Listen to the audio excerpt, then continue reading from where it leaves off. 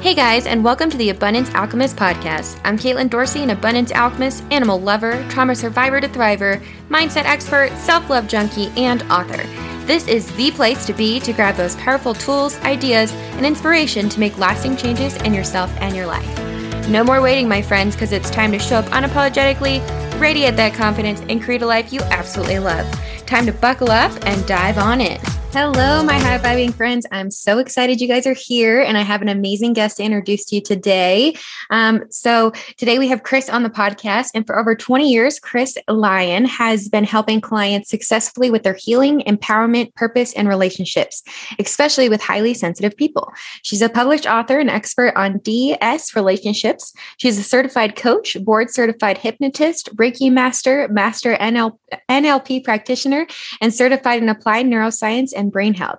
She has a following of over 80,000 on social media, and she has created online courses, held workshops, and is a thought leader who has a passion for helping those who are ready to take their lives to the new level.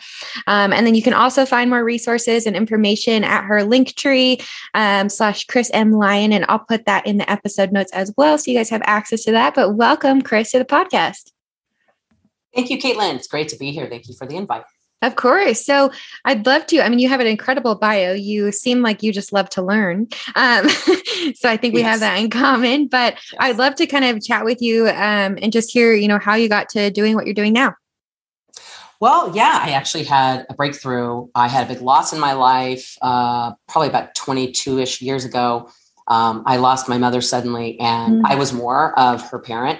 So it really messed with my identity a little bit, and a lot. And so I went through a process of transformation and changed everything. I went into more of a holistic field of work.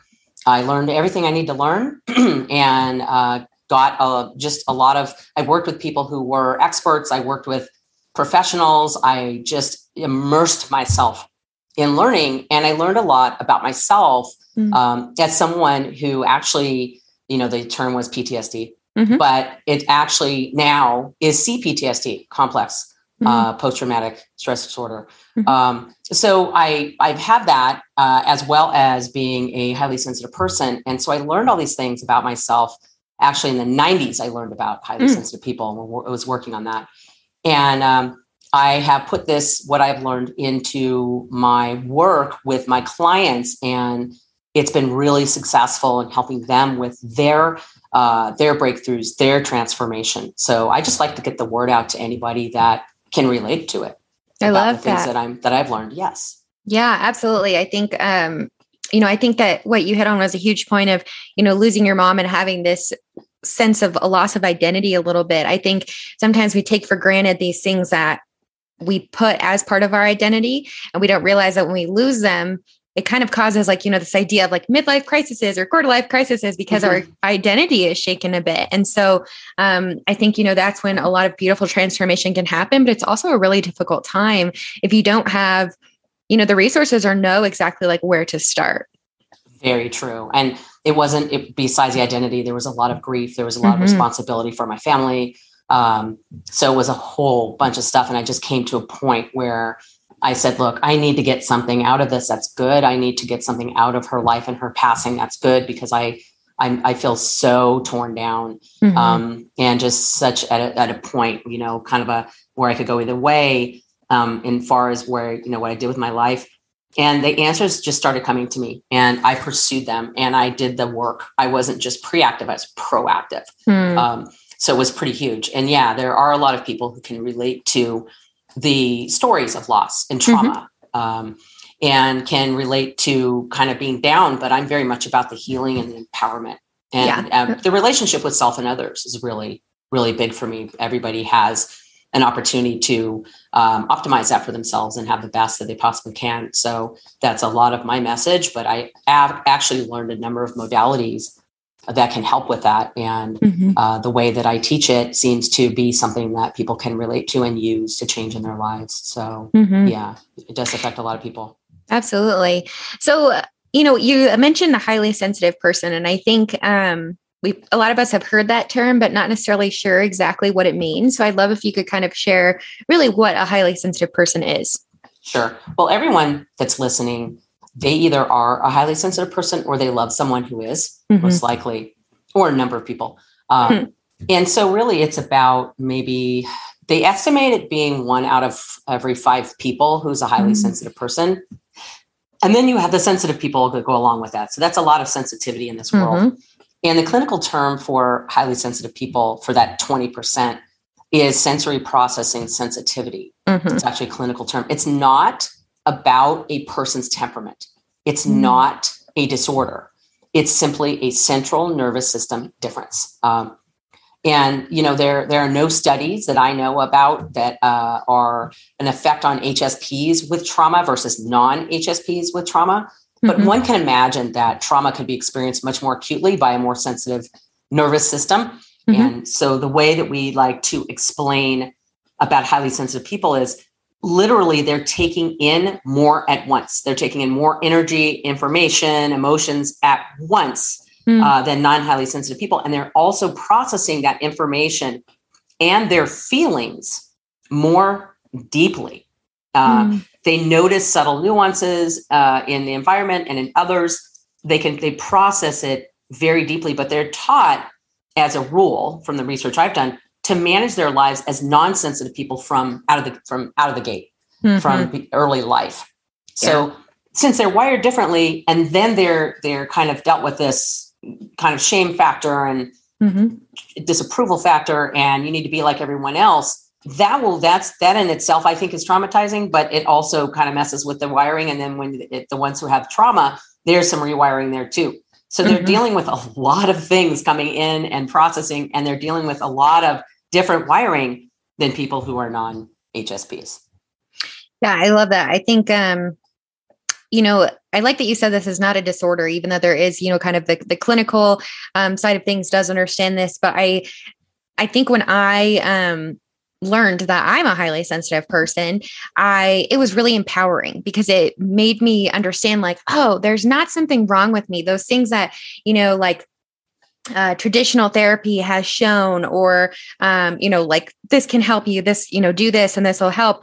It didn't work for me. And so when I was like, feeling like there was something wrong with me, or there was a disorder or something, I'm like, why do I feel so deeply and have all these, things? And then I found kind of the holistic health and started understanding a little bit more, and like kind of your journey, did my own learning and healing. Then I really understood. But I love that, that you said that this is not a disorder. This is something that is really empowering, because it understands that you are wired differently. And it's not something to be ashamed of. No, and you did mention the clinical part of it. Unfortunately, there are a lot of clinicians who haven't been trained or educated on it yet, because it's newer. I think a lot of therapeutic interventions are wonderful and work for many people, but a lot of the teaching is behind the times. And absolutely. A lot of therapists, I've heard a lot of therapists have told my clients, no, there's no such thing as that. You don't know what you're talking about. And then there's other therapists who are newer, more newly educated, who are like, yeah, I know what that is. I understand. Let's work with you that way. So it's very, very, it can be very damaging, very hurtful for people to be a highly sensitive person and have a clinician talk to them as if that's not true. They shouldn't be like that. They should be something else. And there's actually something wrong with it. This is causing a ton of harm. So it's very, very, very unfortunate. And it's something that we're working really hard on changing. Yeah. And I think it definitely is, we're seeing that change. My background is in mental health and addiction counseling. So, my program, I was really interested when I, studying to be a counselor, was really starting to integrate these pieces of mindfulness therapy, and understanding that people don't function the same way, and taking more of an eclectic approach and bringing in, understanding energy and these different things. I thought that was really beautiful. Like, one of the classes I remember taking was mindfulness based modalities. And, we did yoga every week, and then we did meditation every week. And, it just the basics kind of touching it, but it was really cool to see that in like a clinical mental health counseling program being implemented. Because I do, I bring this into my practice and with my clients too of no, there is a such thing and people do function differently. So I love that that is kind of the movement we are seeing because like you said, it can be really damaging. It can. My mother taught yoga for a quarter of a century. So I was raised into that, more of the alternative and holistic health modalities and treatments and types of just mindfulness, as you say. And it can be very difficult for HSPs to go into that type of mindfulness because they don't really know how to value it because they're taught to be so different that they shouldn't be how they are. They shouldn't follow the way their nervous system functions. So it's very hard for them to be in that mindfulness place. And also if they have trauma, any kind of developmental complex trauma, especially if they're dealing with that, then they are more taught to be on physiological, like changes such as high alert, hypervigilant, deeply hurt, ruminating on things. They also can become very empathic to help to take care of situations, fix situations, help everything, come out okay for everyone. So they can be a fixer. So it can be very difficult having the right boundaries and doing the right self-care and being in the moment, because why would they value being in the moment if they've had to be on guard and they've been these human sponges who take in all this information and energy and get just absolutely completely like overwhelmed from it, how it's not as easy to value the mindfulness. And I'm glad that you went through and had that training. I'm glad that I've had that background because it is important to have the mindfulness, but we understand why that may not be their default. Right. Absolutely. So you kind of touched on that piece about, being empathic and the idea of the sponge. So I think we hear, the term empath thrown around a lot. And I'm curious how a highly sensitive person is either different or the same as empaths. How does that kind of relate? Right. Well, I think anyone that thinks, really believes they're an empath probably is. It's probably something that you both inherit and develop. But with highly sensitive people, there are gifts that come with it. And some of the gifts are gifts of intense creativity, very, very high intuition, ability to deeply focus, having high empathy. And some people are more empathic with animals or plants or, in people or other energies that they pick up. And so I think that, maybe those senses for a lot of HSPs may be heightened. So I think there's a ton of HSPs out there who I know there are who identify as empaths. And I can certainly believe that they are. That's why if they're empaths and they're so open to things and they're so aware of it and they're taking in so much, it's important to do energy work as to not sponge that up to your detriment, because it can be way too much. And again, we mentioned overwhelm, and there's the overwhelm and shutdown. Overwhelm is a hallmark for HSPs. They can get very easily overwhelmed, but not because they're weak.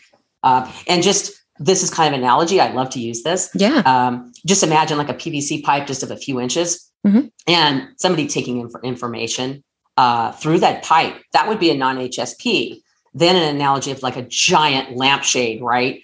An HSP taking in energy like from that large of a type of pipe. It can be overwhelming to anyone if you're built that way. So I can definitely understand that most of us feel empathic. Most of us are very sensitive to taking in a ton of energy. We are actually, I believe, we're very intense people that live intense lives, but I don't think that we realize it because I don't think that we're raised or taught that we are. I completely agree with that. I'm like thinking, just about my life. And it's so funny because I don't believe that my partner, my husband, is a highly sensitive person, but it's so funny when when we talk about different things and he's like, gosh, like, how do you, think about all this, or how do you keep all these things straight? And how do you, and I'm like, it's just because, it's there. Like when you said it, we're intense people, we live intense lives. It's very true. And it's very cool. I mean, it's really, like you said, I love that you said that it comes with so many gifts, because that's very, very true. Yes. So how do we know if we're a highly sensitive person? That's a good question. The best way that I've been able to tell is really not to have like a clinician or someone or a coach tell someone that, but they may be able to suggest it to them. There is a test that is actually online, but also originated in the book of Dr. Elaine Aron, who wrote The Highly Sensitive Person in the 90s. She was the first one to really research this fully and come up with this in a way that people can understand. And she has a test. It's like 25 questions. It's really short. People can take it if they think they're highly sensitive. Usually what I have found is if people may think they're highly sensitive and go to take the test, you probably know what I'm going to say, end up finding that they are an HSP. And so you learn a lot about yourself in that way and see what your score is, and it helps you score it. I actually have the test on my website as well. So it's in my links if anybody wants to learn about that.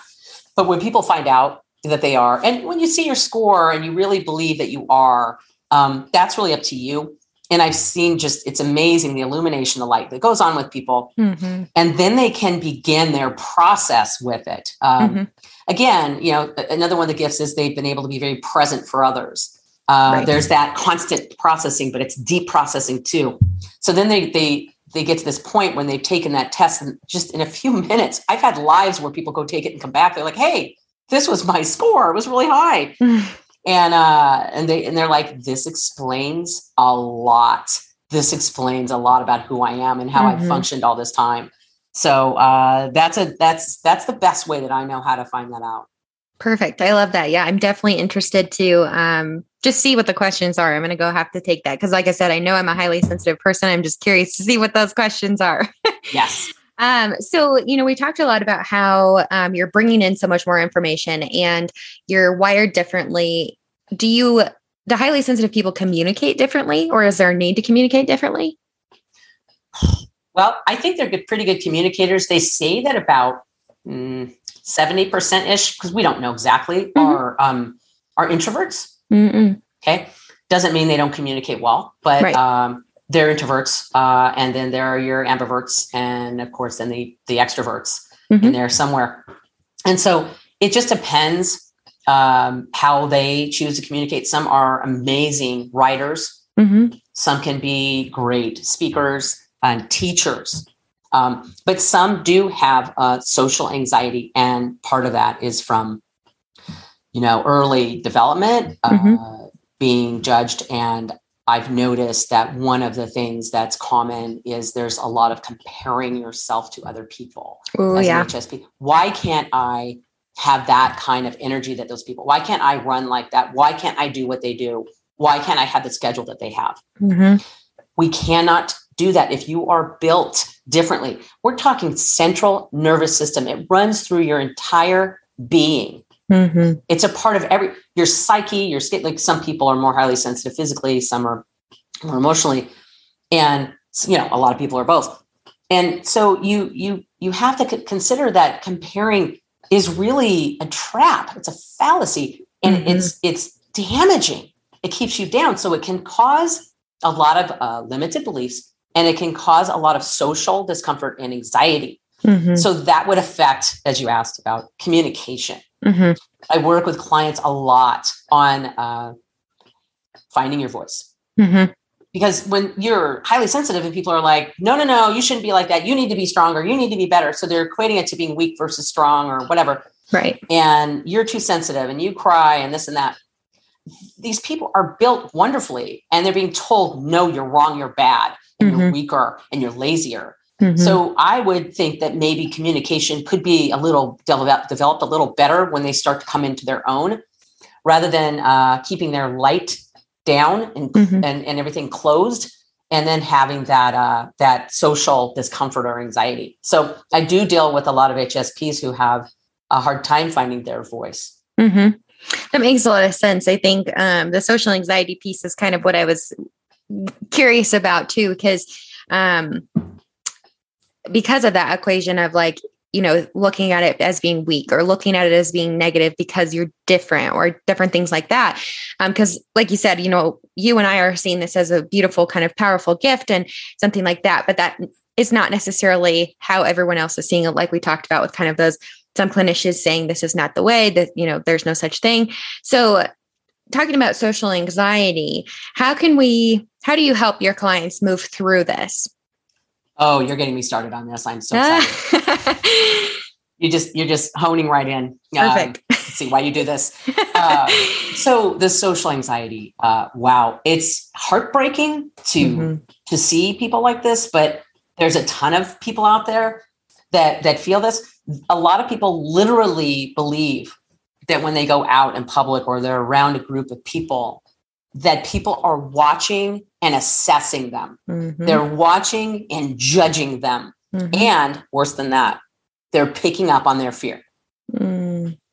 People usually aren't. And so a lot of my work is, please know that everybody's favorite subject is themselves. So start there. Everyone, there's other people. You're not the only person. Unfortunately, HSPs are internally focused. And I don't mean this in an offensive way, in any way, shape, or form, but we're self-centered. We're not selfish so much, but we're self-centered as we make everything about us. This person said this, so it must mean that they think this about me. No, they were having a bad day, right? These people must be judging me. No, in fact, this person's scared to death and over by the corner. They're not rejecting you. They're scared of other people. They're scared about how people will see them. So if you go into a situation realizing that everyone's there for their own comfort and worrying about how they look and what they're getting out of it, how they feel, and you go into it that way and you start relating to people that way and you start talking to people about their favorite subject, you're going to start building rapport. So I have a background as a master practitioner of neurolinguistic programming. Right. And in my training, I've had a lot of content on building rapport, like instant rapport, like unconsciously. So I actually teach people how to do this. And in my program, I have a program for my clients. It's called Breakthrough Transformation Program. In that program, we have a portal where I actually have a workshop that I do on building instant rapport and helping people with social anxiety. It is, the social anxiety is crippling. It's debilitating. It's horrible. And I know it's easy for me to say, I'm not saying get over it. I know it's easy for me to say, let's reframe because I'm an ambivert. But let's reframe because I've gone out there and I've been felt like people were looking at me. The attention was on me and I wasn't enough or good enough or what. I've been out there and done that. I know how it feels, but I also know how it feels to turn it around, to turn things around and say, build rapport. Is two of the main rules that you begin with in rapport building are commonality, like you have common ground with someone. That's why people talk about the weather. Now, HSPs don't like small talk. Very true. Yeah, you caught right on that. They don't like small talk. It's offensive to them. They're deeper. But the small talk is a bridge. It's an icebreaker into rapport. So value it. So if they talk about, you can be in the same place at the same time, or it's a beautiful day. Yes, it is. You come in. Oh, it's nice in here. It's a nice temperature. That's fine. It's commonality. So once that you two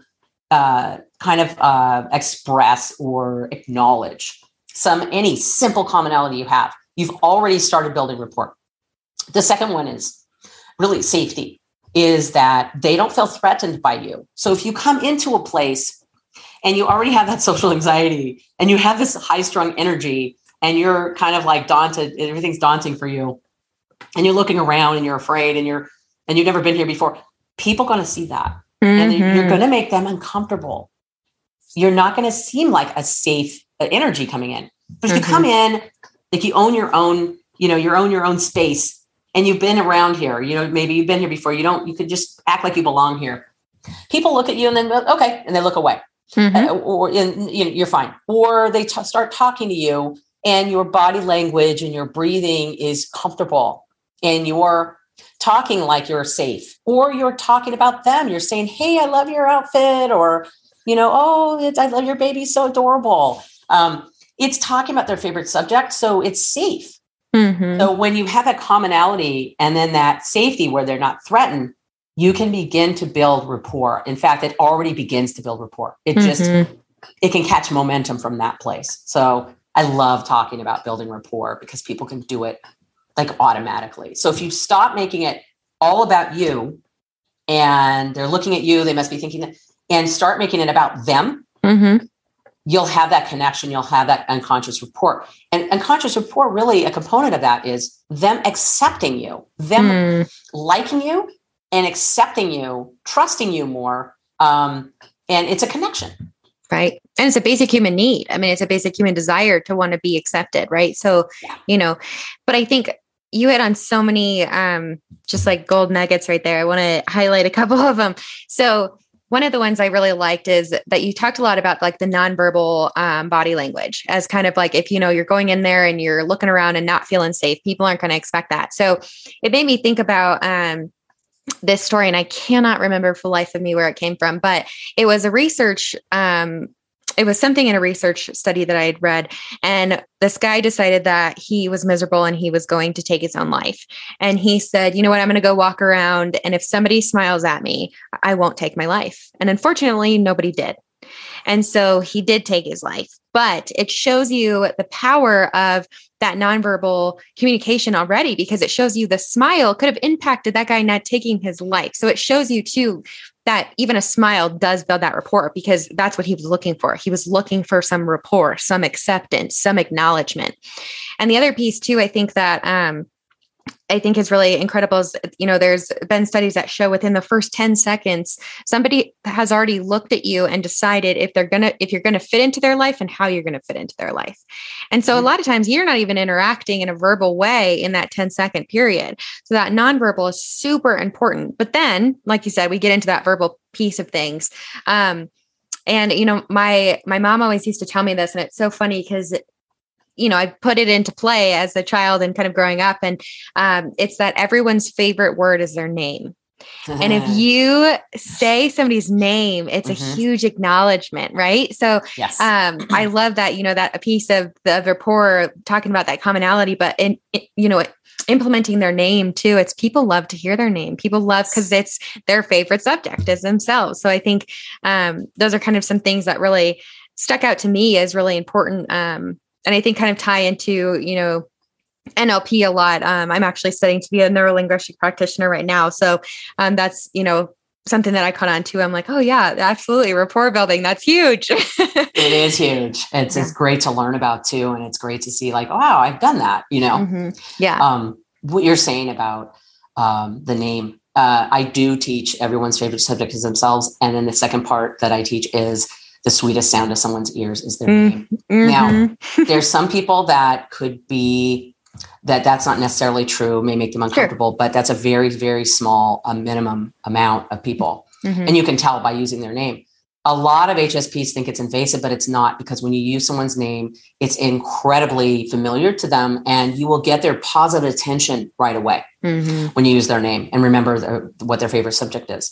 So leading from that is amazing, but you're right. I mean, we are wired for and crave connection. And so, yes, people like to be acknowledged. They like to be accepted and validated. But even just the connection alone, having connection with someone is amazing. This rapport building actually makes the other person feel like, hey, you know what, unconsciously, they're like me. It literally does. And you're right, because I believe I've heard that, I hear different things about this and who would really know, but they say that up to 70% of our communication is nonverbal. So right from the get-go, it's your energy and the way you hold yourself, breathe, your posture, what your kind of your kind of like gestures or motions you're making. And then we go into people's, mirroring other people's gestures, postures, just a little bit here and there. We go into mirroring the pace that they're speaking and maybe the volume. If I have somebody come into my office who is from down south, I'm from Southern California, so I can talk real fast with them like that, no problem. But they're not going to relate to me very well that way. Right. So if I start out kind of sitting in a way that they're sitting and maybe talk a little bit more drawn out, maybe take some more time to talk, they'll relate to me better. Once that rapport is built with me using some of those rules, which I do naturally.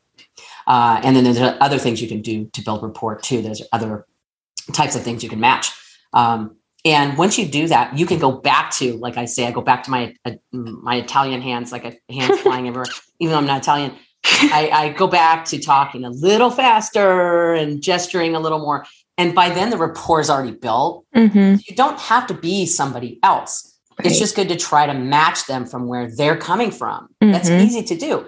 A lot of HSPs, that's not their default because they're so internally focused. So I try really hard to reframe that mindset.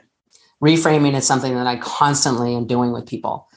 So if I reframe it and they will value that and buy in and they will practice it, you can practice it out with anybody, a server or anybody, they'll find instant results. I've had clients who've had instant results. I have one who couldn't get a date. I worked with him for 3 weeks. He was getting comped when he was going out with meals and things. And right after that, he met his wife, who he's been with for like 8 years. I've had so much, and with teenagers too. I've helped them. That's awesome. Get rid of their bullies. So building rapport is super important, but HSPs need to kind of break through their mindset in order to be able to do it. But they can because they're very conscientious people and they can be very present with others. Mm-hmm. That's really powerful. I mean, I think being a counselor, I've really learned to, and, being intuitive and, paying attention to that, I've really learned to pay attention to a lot of people's other body language. And it's so interesting, what you can pick up on when you are outside of yourself, and really what you can understand about the power of matching. And so I think, that's a beautiful tool to be teaching. Right. There's pacing and leading. Where you actually know you have rapport with someone if you're sitting there and talking with them and you're kind of copying maybe some of their intonation, their pace, their volume, maybe using some of their gestures and maybe some of their postures and using their name, things like that, little things that are easy to do. They won't know if you're purposely doing it or not because, they kind of just met you. Right. But you can get to that point where if you reach for something to drink and they do, then you have rapport because now you're leading, which I'm not saying people do this to lead, right. But it is a way to have influence. And so it is effective in that way as well. But I really love helping teach with rapport because I believe when people can get rapport easier, they can make their voices heard. They can find their voices more. And I believe that then it's helps them with boundaries, getting what they want and need, really presenting themselves as who they are, being more effective and just making a positive impact, on in the world. Yeah, I love that because I think, most of the stuff we touched on is really about how to become empowered as being a highly sensitive person. And you keep saying, the reframing part, and that's a huge piece. And, my more traditional therapeutic kind of background that I come from, or my clinical orientation is cognitive behavioral therapy. So obviously it has a lot of reframing, and we're working a lot with the thought processes. So I want to just touch on the piece of I know you're certified in applied neuroscience and brain health. And so I want to talk a little bit about the idea of reprogramming our minds, because that's kind of part of that reframing piece. So I'll just kind of leave it at that and let you take it where you do. Sure. Oh, your questions are just amazing. Thank you. Okay. I love this. Yeah, this is huge. And it really does go along with all of this. We have that original conditioning with our nervous system, habits and beliefs, things like that. So we have that original conditioning, and it's often done by people who maybe are having a hard time getting through the day, trying to struggle with their lives, maybe judge themselves, and don't accept their own high sensitivity, or don't know how to relate to highly sensitive people and have some shame from it, some frustration. So we can get wired with their limiting beliefs. And just by hearing the things that they say and the way that they treat us or what they tell us not to do or how not to be, things like that. We have a beautiful thing with the nervous system called neuroplasticity. And neuroplasticity, this is exciting. Just be assured that neuroplasticity happens at any age. So after the age of 25, it's a little different. You can rewire some of the old conditioning based on your truth by using different actions, different types of, self-talk, commands to the mind is what I would say as a board certified, hypnotist.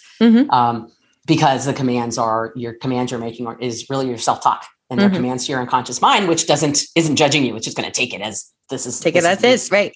Yes, absolutely. So we can literally build new connections based on our truth with neuroplasticity by using the different actions, the different self-talk or commands, and doing it in a focused and repeated way. And those are two terms that need to be emphasized. Repeated and focused. Not really in a peripheral way, not just a few times, but over and over and over and over, and focusing on it. The new connections form, and you can literally overwrite the old conditioning. I use different terms like conditioning, programming, things like that. It literally is reprogramming. Your mind is like a supercomputer. I think that's how people learn to build computers, based on kind of the model of the mind. So we've got our hardware and our software and all that. And so, and we've got that, what do you call the operating system? Starts with that. So we can reprogram some of these connections according to what we want in our truth. And we can do it using neuroplasticity. There are a number of modalities that help us do that, such as meditation, hypnosis, different techniques in NLP, somatic experiencing, a ton of things, but we can do it. And so I like that we're talking about empowerment, because I notice a lot of HSPs, whether they realize they are or not, are very much in kind of a hopeless or helpless mentality, maybe a victim mentality quite often. It doesn't need to be that way. Life is short. Right. Choose healing and empowerment instead. Life goes so much better. So it's really a choice. And once we decide, hey, I want that healing and empowerment, which go hand in hand, we can use neuroplasticity to do that reprogramming our way, according to who we are, not according to other people's old, I call it antiquated thoughts. So, and it's life-changing. And I've done a lot of that work myself, and I've helped clients do that successfully. So I'm a big believer. Absolutely. I just want to highlight that you said it's a choice, because I think that is something I work with on a lot with my clients, right? That idea of the victim mentality. And you know that they kind of, I had a client kind of really highlight this concept for me. And they were talking about, some trauma that they had. And they brought up, I think it was Oprah. It was like, that she had this trauma, and then she became like, this public figure and all this money. And they were like, how did they do that? How does she do that? And I remember what I said to them was, it's a choice, right? Because there's power in that decision of, yep, I get to either, be empowered and use my, my background and my trauma and my experiences to help and heal others, to move through my own, to see how powerful I am. Like, there's so many things that we can do. So I love that you highlighted. It is absolutely 100% a choice, because we do have that, right? That, that old cliche of like, you can't teach an old dog new tricks. That's not true. We see that with neuroplasticity. We see that with people changing their lives and, changing their environment and all these different things. It's because they're changing that thought pattern with that focus and repetition, like you were talking about, and changing that, the way that they're actually functioning within their physical body and brain. It's powerful. 100%. It's physiological, literally. And even with people, we have the two parts to the nervous system.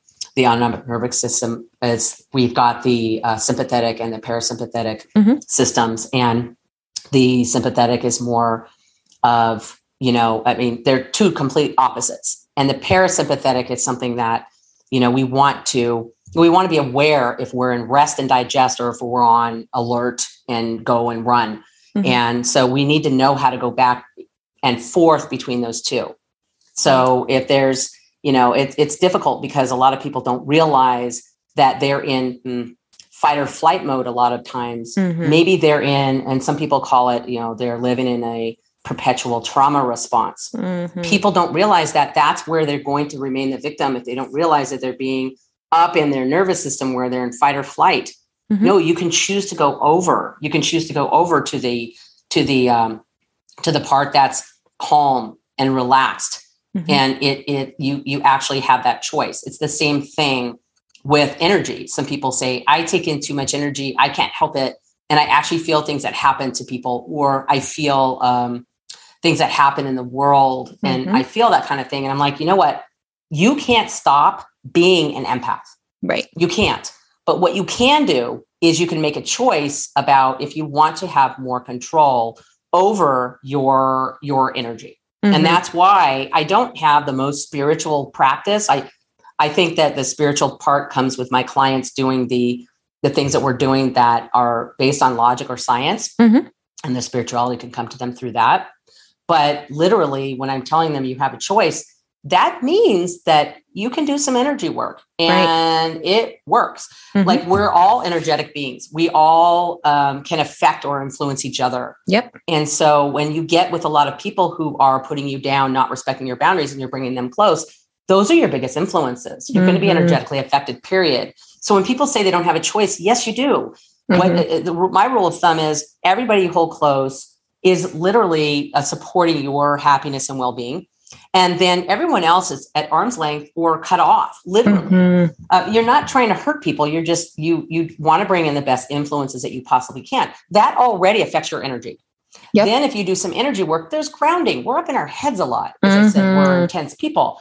Do your grounding work. Absolutely. Do your clearing work. Do your shielding. They are commands to your unconscious mind. Do your calming to get into your calm part of your nervous system, to be in a calm space. Be aware of it. So yes, we have choices about a lot of these things. I actually wrote a book, which is behind me. I wrote a book years ago that I never would have done if I hadn't had this transformation and, worried about it and stressed about it and being perfectionist about it and thinking and ruminating about it. Not, it's when I got kind of over myself and realized, you know what, I get to do and have things that people do. And I get to do things that are going to influence the world. I get to do this and I'm going to. When you get that in your head and that's what you're going to do, that's what you're going to do and who you're going to be. If you get it in your head that you're a victim and poor you and you have the hardest life in the world, that's what you're going to be. I was told many years ago by my first therapist that I went to. She said, I've been practicing for 27 years. She says, you had the worst childhood I've ever heard of.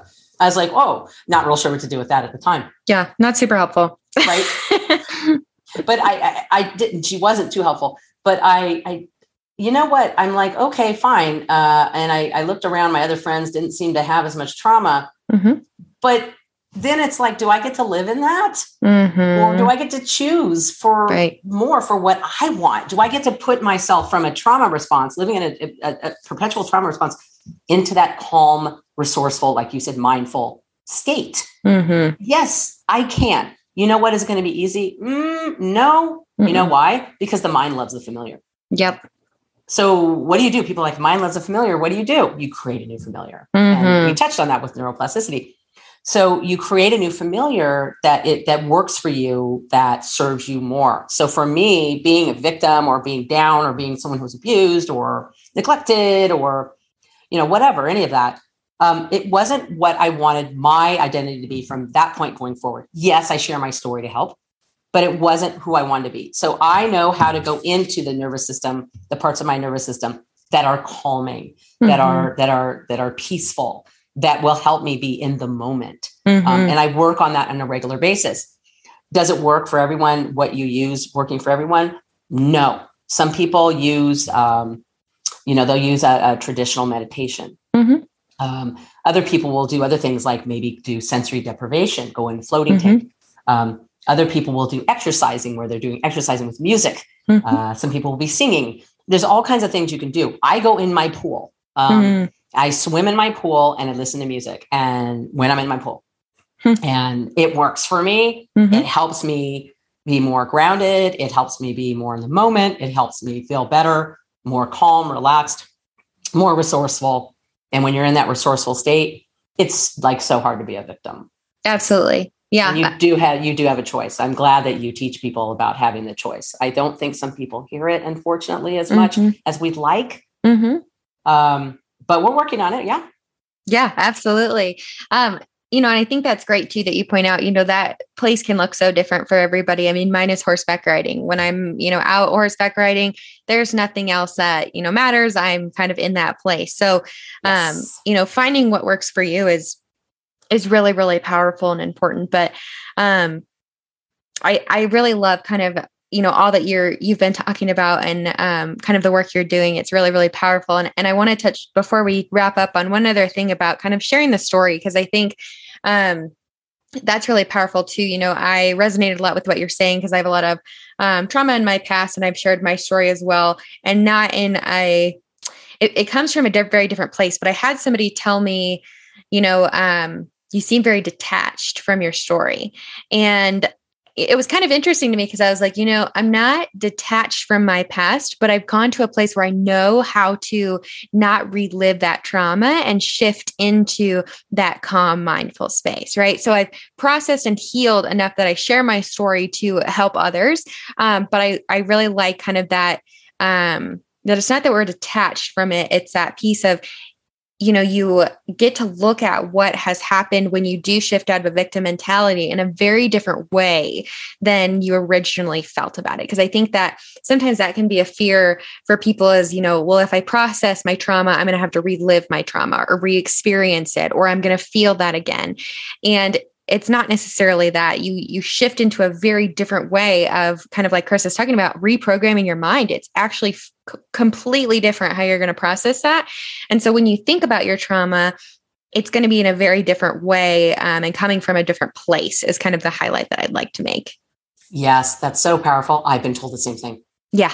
The exact same wording. Mm-hmm. I think we talk about it like it's matter of fact. Yeah. I think that because we're using it as a point of reference, as part of our story and what we came from. So, but where we've been is so much more exciting. Like where we went from that is so much more huge for us. Right. And we're going there and we're loving it, but we're trying to help other people do the same. Right. And it's super important work that we do.